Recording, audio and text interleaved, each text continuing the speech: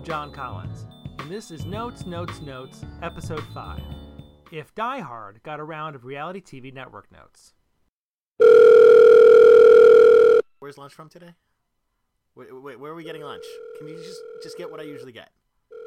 Just tell them what I usually just get the thing I usually get. Okay. Like, I got to make this call. Just get what I usually get. Hey, buddy, how you doing? I'm great. How are you? Good, man. Good. I just wanted to talk to you first before I send the notes over, just to kind of, we can powwow a little bit. Yeah, I'm really excited about this one. Mm-hmm. We felt really good sending this one in. Nice. All right, so thank you for all of your hard work on the previous 6 rough cuts. We really appreciate it. I think we're definitely getting closer to where we need to be, but we're pretty far from where we need to go. Ah, okay. So right now, the show's lacking what we here at the network call storytelling. Storytelling, okay. We're missing some key aspects, guys, like the who, the how, and most importantly, the why. We have an idea who John McClane is, but we need to dig more into the who. We know Hans Gruber by name and his expensive suit, but we don't really know his who. And with Sergeant Al, we know him, but we really need to know his how, you know? I think so. So it's not clear that John is a New York cop who wants to be a better husband to his wife. What I'm saying is it's there, but let's make it crystal clear. Okay. Like a diamond, like a shining little diamond that you can look right through. Yeah, oh, okay. Like a prism, like a crystal. Yes. Okay. Without digging into these, the show currently lacks focus and drive. The show really needs a smoothing pass, a bite pass, a comedy pass, a Chiron pass, and a suspense pass. Once these passes happen, then we can give time-coded notes. Until then, it's just a pass. All right. So you're wanting another rough cut. Yeah. All right. We're okay. We'll talk to the line producer about getting another editor in here. Also, the show right now is rather violent. We take acts of aggression very seriously on this network. Let's make sure we get McClane, Al, and others to discuss this at the reunion. That way we can have some apologies, a logo for an anti-violence charity, and boom, ratings gold. So we're not toning down the violence. We're just apologizing for the violence. We're putting some post-contextual spin on the violence. Okay. Wow, guys. Our introduction to our lead is on an airplane, and some rando guy talks first? Wrong. John is our lead. He's what our focus group of women 30 to 42 in Kansas City, Kansas describes as, quote, non-threateningly aggressive in a non-approachable, relatable manner. In short, he's the ideal lead for our network. So let's give him the intro package that he deserves. Have him right at the airport in New York with some snazzy B-roll and a Dua Lipa sound-alike with a bite like, "Hi, my name is John McClane. I'm a New York City cop devoted to getting all the scum off the streets. I'm flying to Los Angeles to see my wife and kids and hopefully repair my marriage. My wife Holly took a job in LA and it actually took off. It's formed a rift between us and maybe we can work things out. Hopefully nothing bad will happen in my time in LA, but I'm glad I have years of experience dealing with bad guys just in case." And get him to say this, in his own words. Of course. Do we have to do that in a bite, or could we do that as, say, part of a graphic open? Here's the thing. Per our research, most of our audience is viewing this as a second screen, or they're doing this while they're washing dishes or kind of like cleaning the apartment or house that they're in. So it probably makes more sense if we can have it in a bite. So just in case if someone is scrubbing a bowl, they can still listen from in the other room and still follow what's going on. I understand. Okay. All right. I'll get them on that. Cool. All right. So per legal, please have someone check to see if balling up your bare feet on carpet can get rid of jet lag. If it's not true, we're just begging for a lawsuit. Yeah. Okay. I mean, I was under the impression that it worked for that guy, and he was making a suggestion to John. So, but I don't know if it don't work. If it doesn't work, we can cut it. We can. We're gonna need the time. True. Oh, This could be a snap-in. Okay, we'll work on that too. Cool, thanks. Okay, we smash cut from LAX to the inside of a big office Christmas party? Are we still in Los Angeles? Are we on the moon? I am so lost.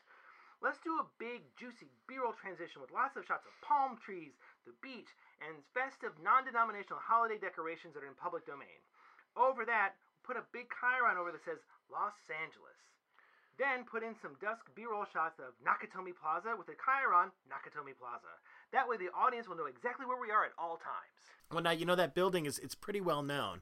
It's a pretty well known part of the skyline here. I think it kind of says Los Angeles. That's not clear, I guess. No.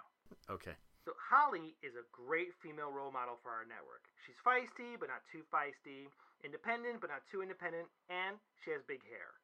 Since she's our lead, let's throw in an intro bite with along lines of like, "Hi, I'm Holly Gennaro, Director of Corporate Interests for Nakatomi Corporation.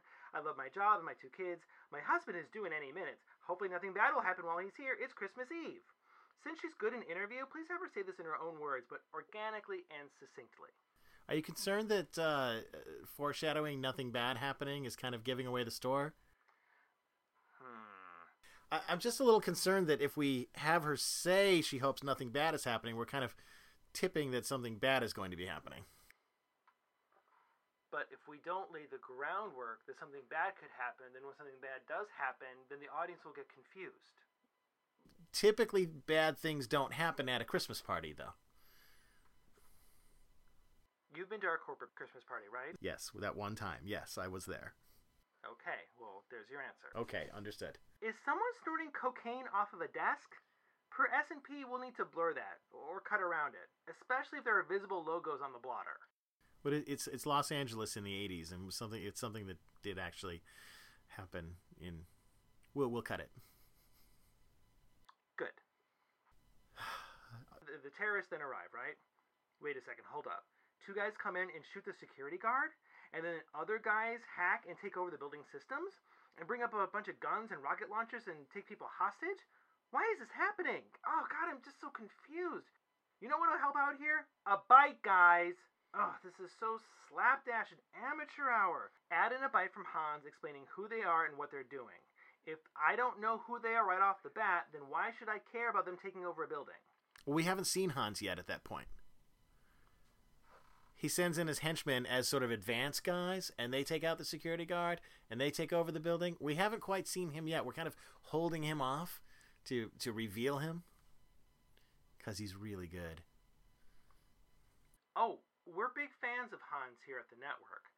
So let's give him the build-up that he needs. We need some foreshadowing for him, right? Throwing some sound-ups from the other terrorists talking about how much they like Hans and they hope they want to impress and do a good job for him. Great. I would rather do that. Yeah, I'd rather have the other guys talking about him, building him up, and then when we meet him, it's like, wow, this is the guy everyone's been talking about.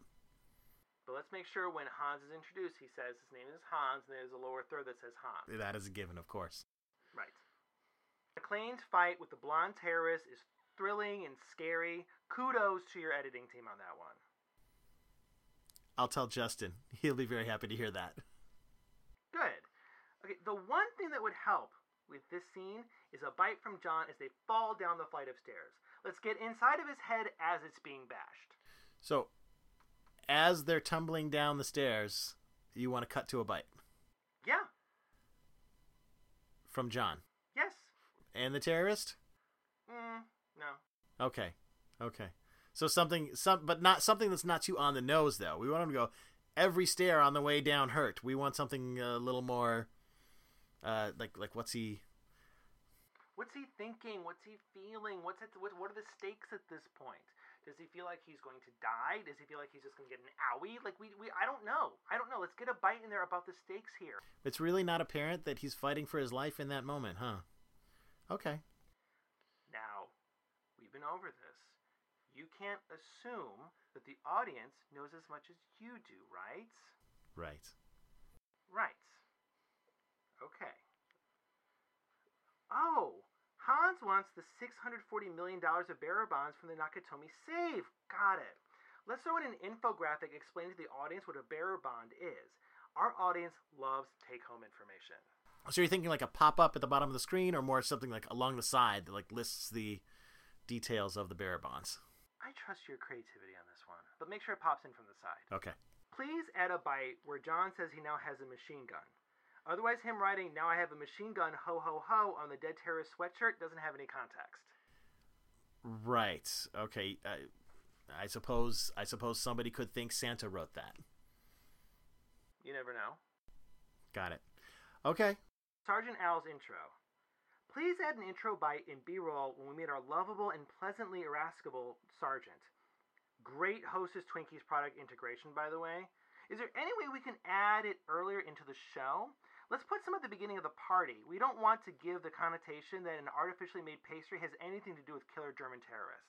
I understand. Yeah, I don't think they'd be serving Twinkies at a party, but we'll see what we can do. Thank you. So, why are the police here again? Oh, God, the hostage situation with the terrorists. Oh, I completely forgot. Right.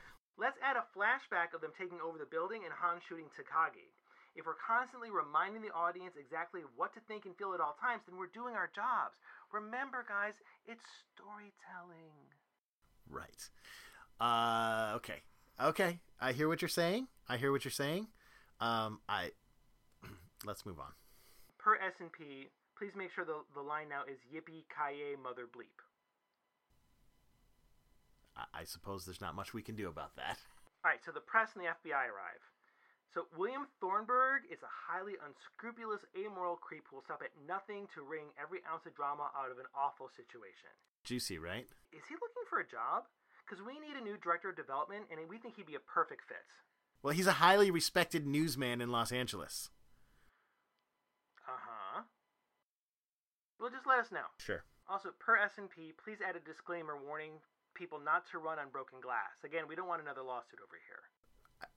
I understand. You would think they would get that, the bloody feet as a result of the broken glass. No, okay. We'll add a disclaimer. When Al mentions that the FBI has a universal terrorist handbook and they're playing it step by step, do we have a shot of that handbook?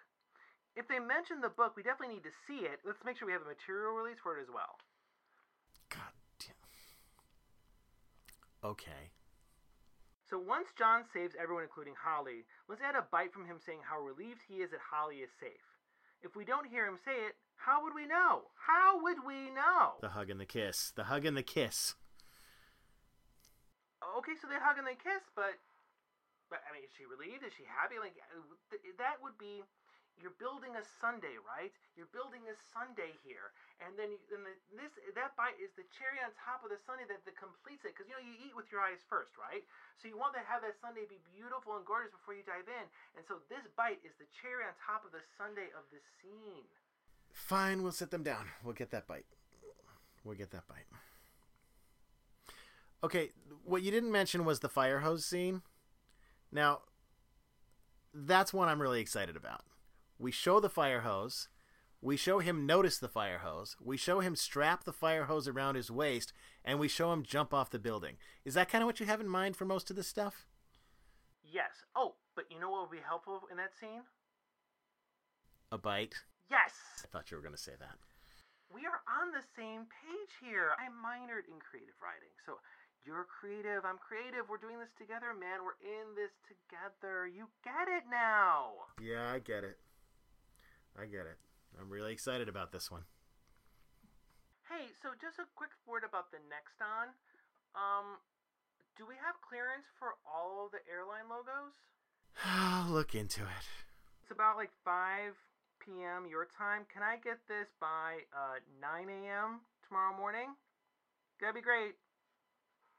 We've done bigger miracles before. Awesome. Thanks a bunch. Always good to hear from you. Where's that goddamn lunch?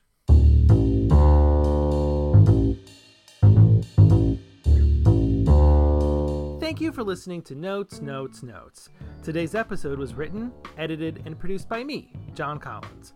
Special thanks to Oliver Ortel for playing the showrunner of Die Hard. JJ Long did our theme music, and Matt Filer did our logo. Special thanks, as always, to Tom Heater. You can follow the show on Twitter at NotesX3Pod, and you can follow me on Twitter and Instagram at JeezJohn, JeezJon. Please also visit jeezjohn.com to see the blog posts that are the inspiration for this podcast. If you liked today's show, please go to the podcatcher of your choice and give us a 5-star review. Thanks. See you next time. Justin, you're staying late tonight.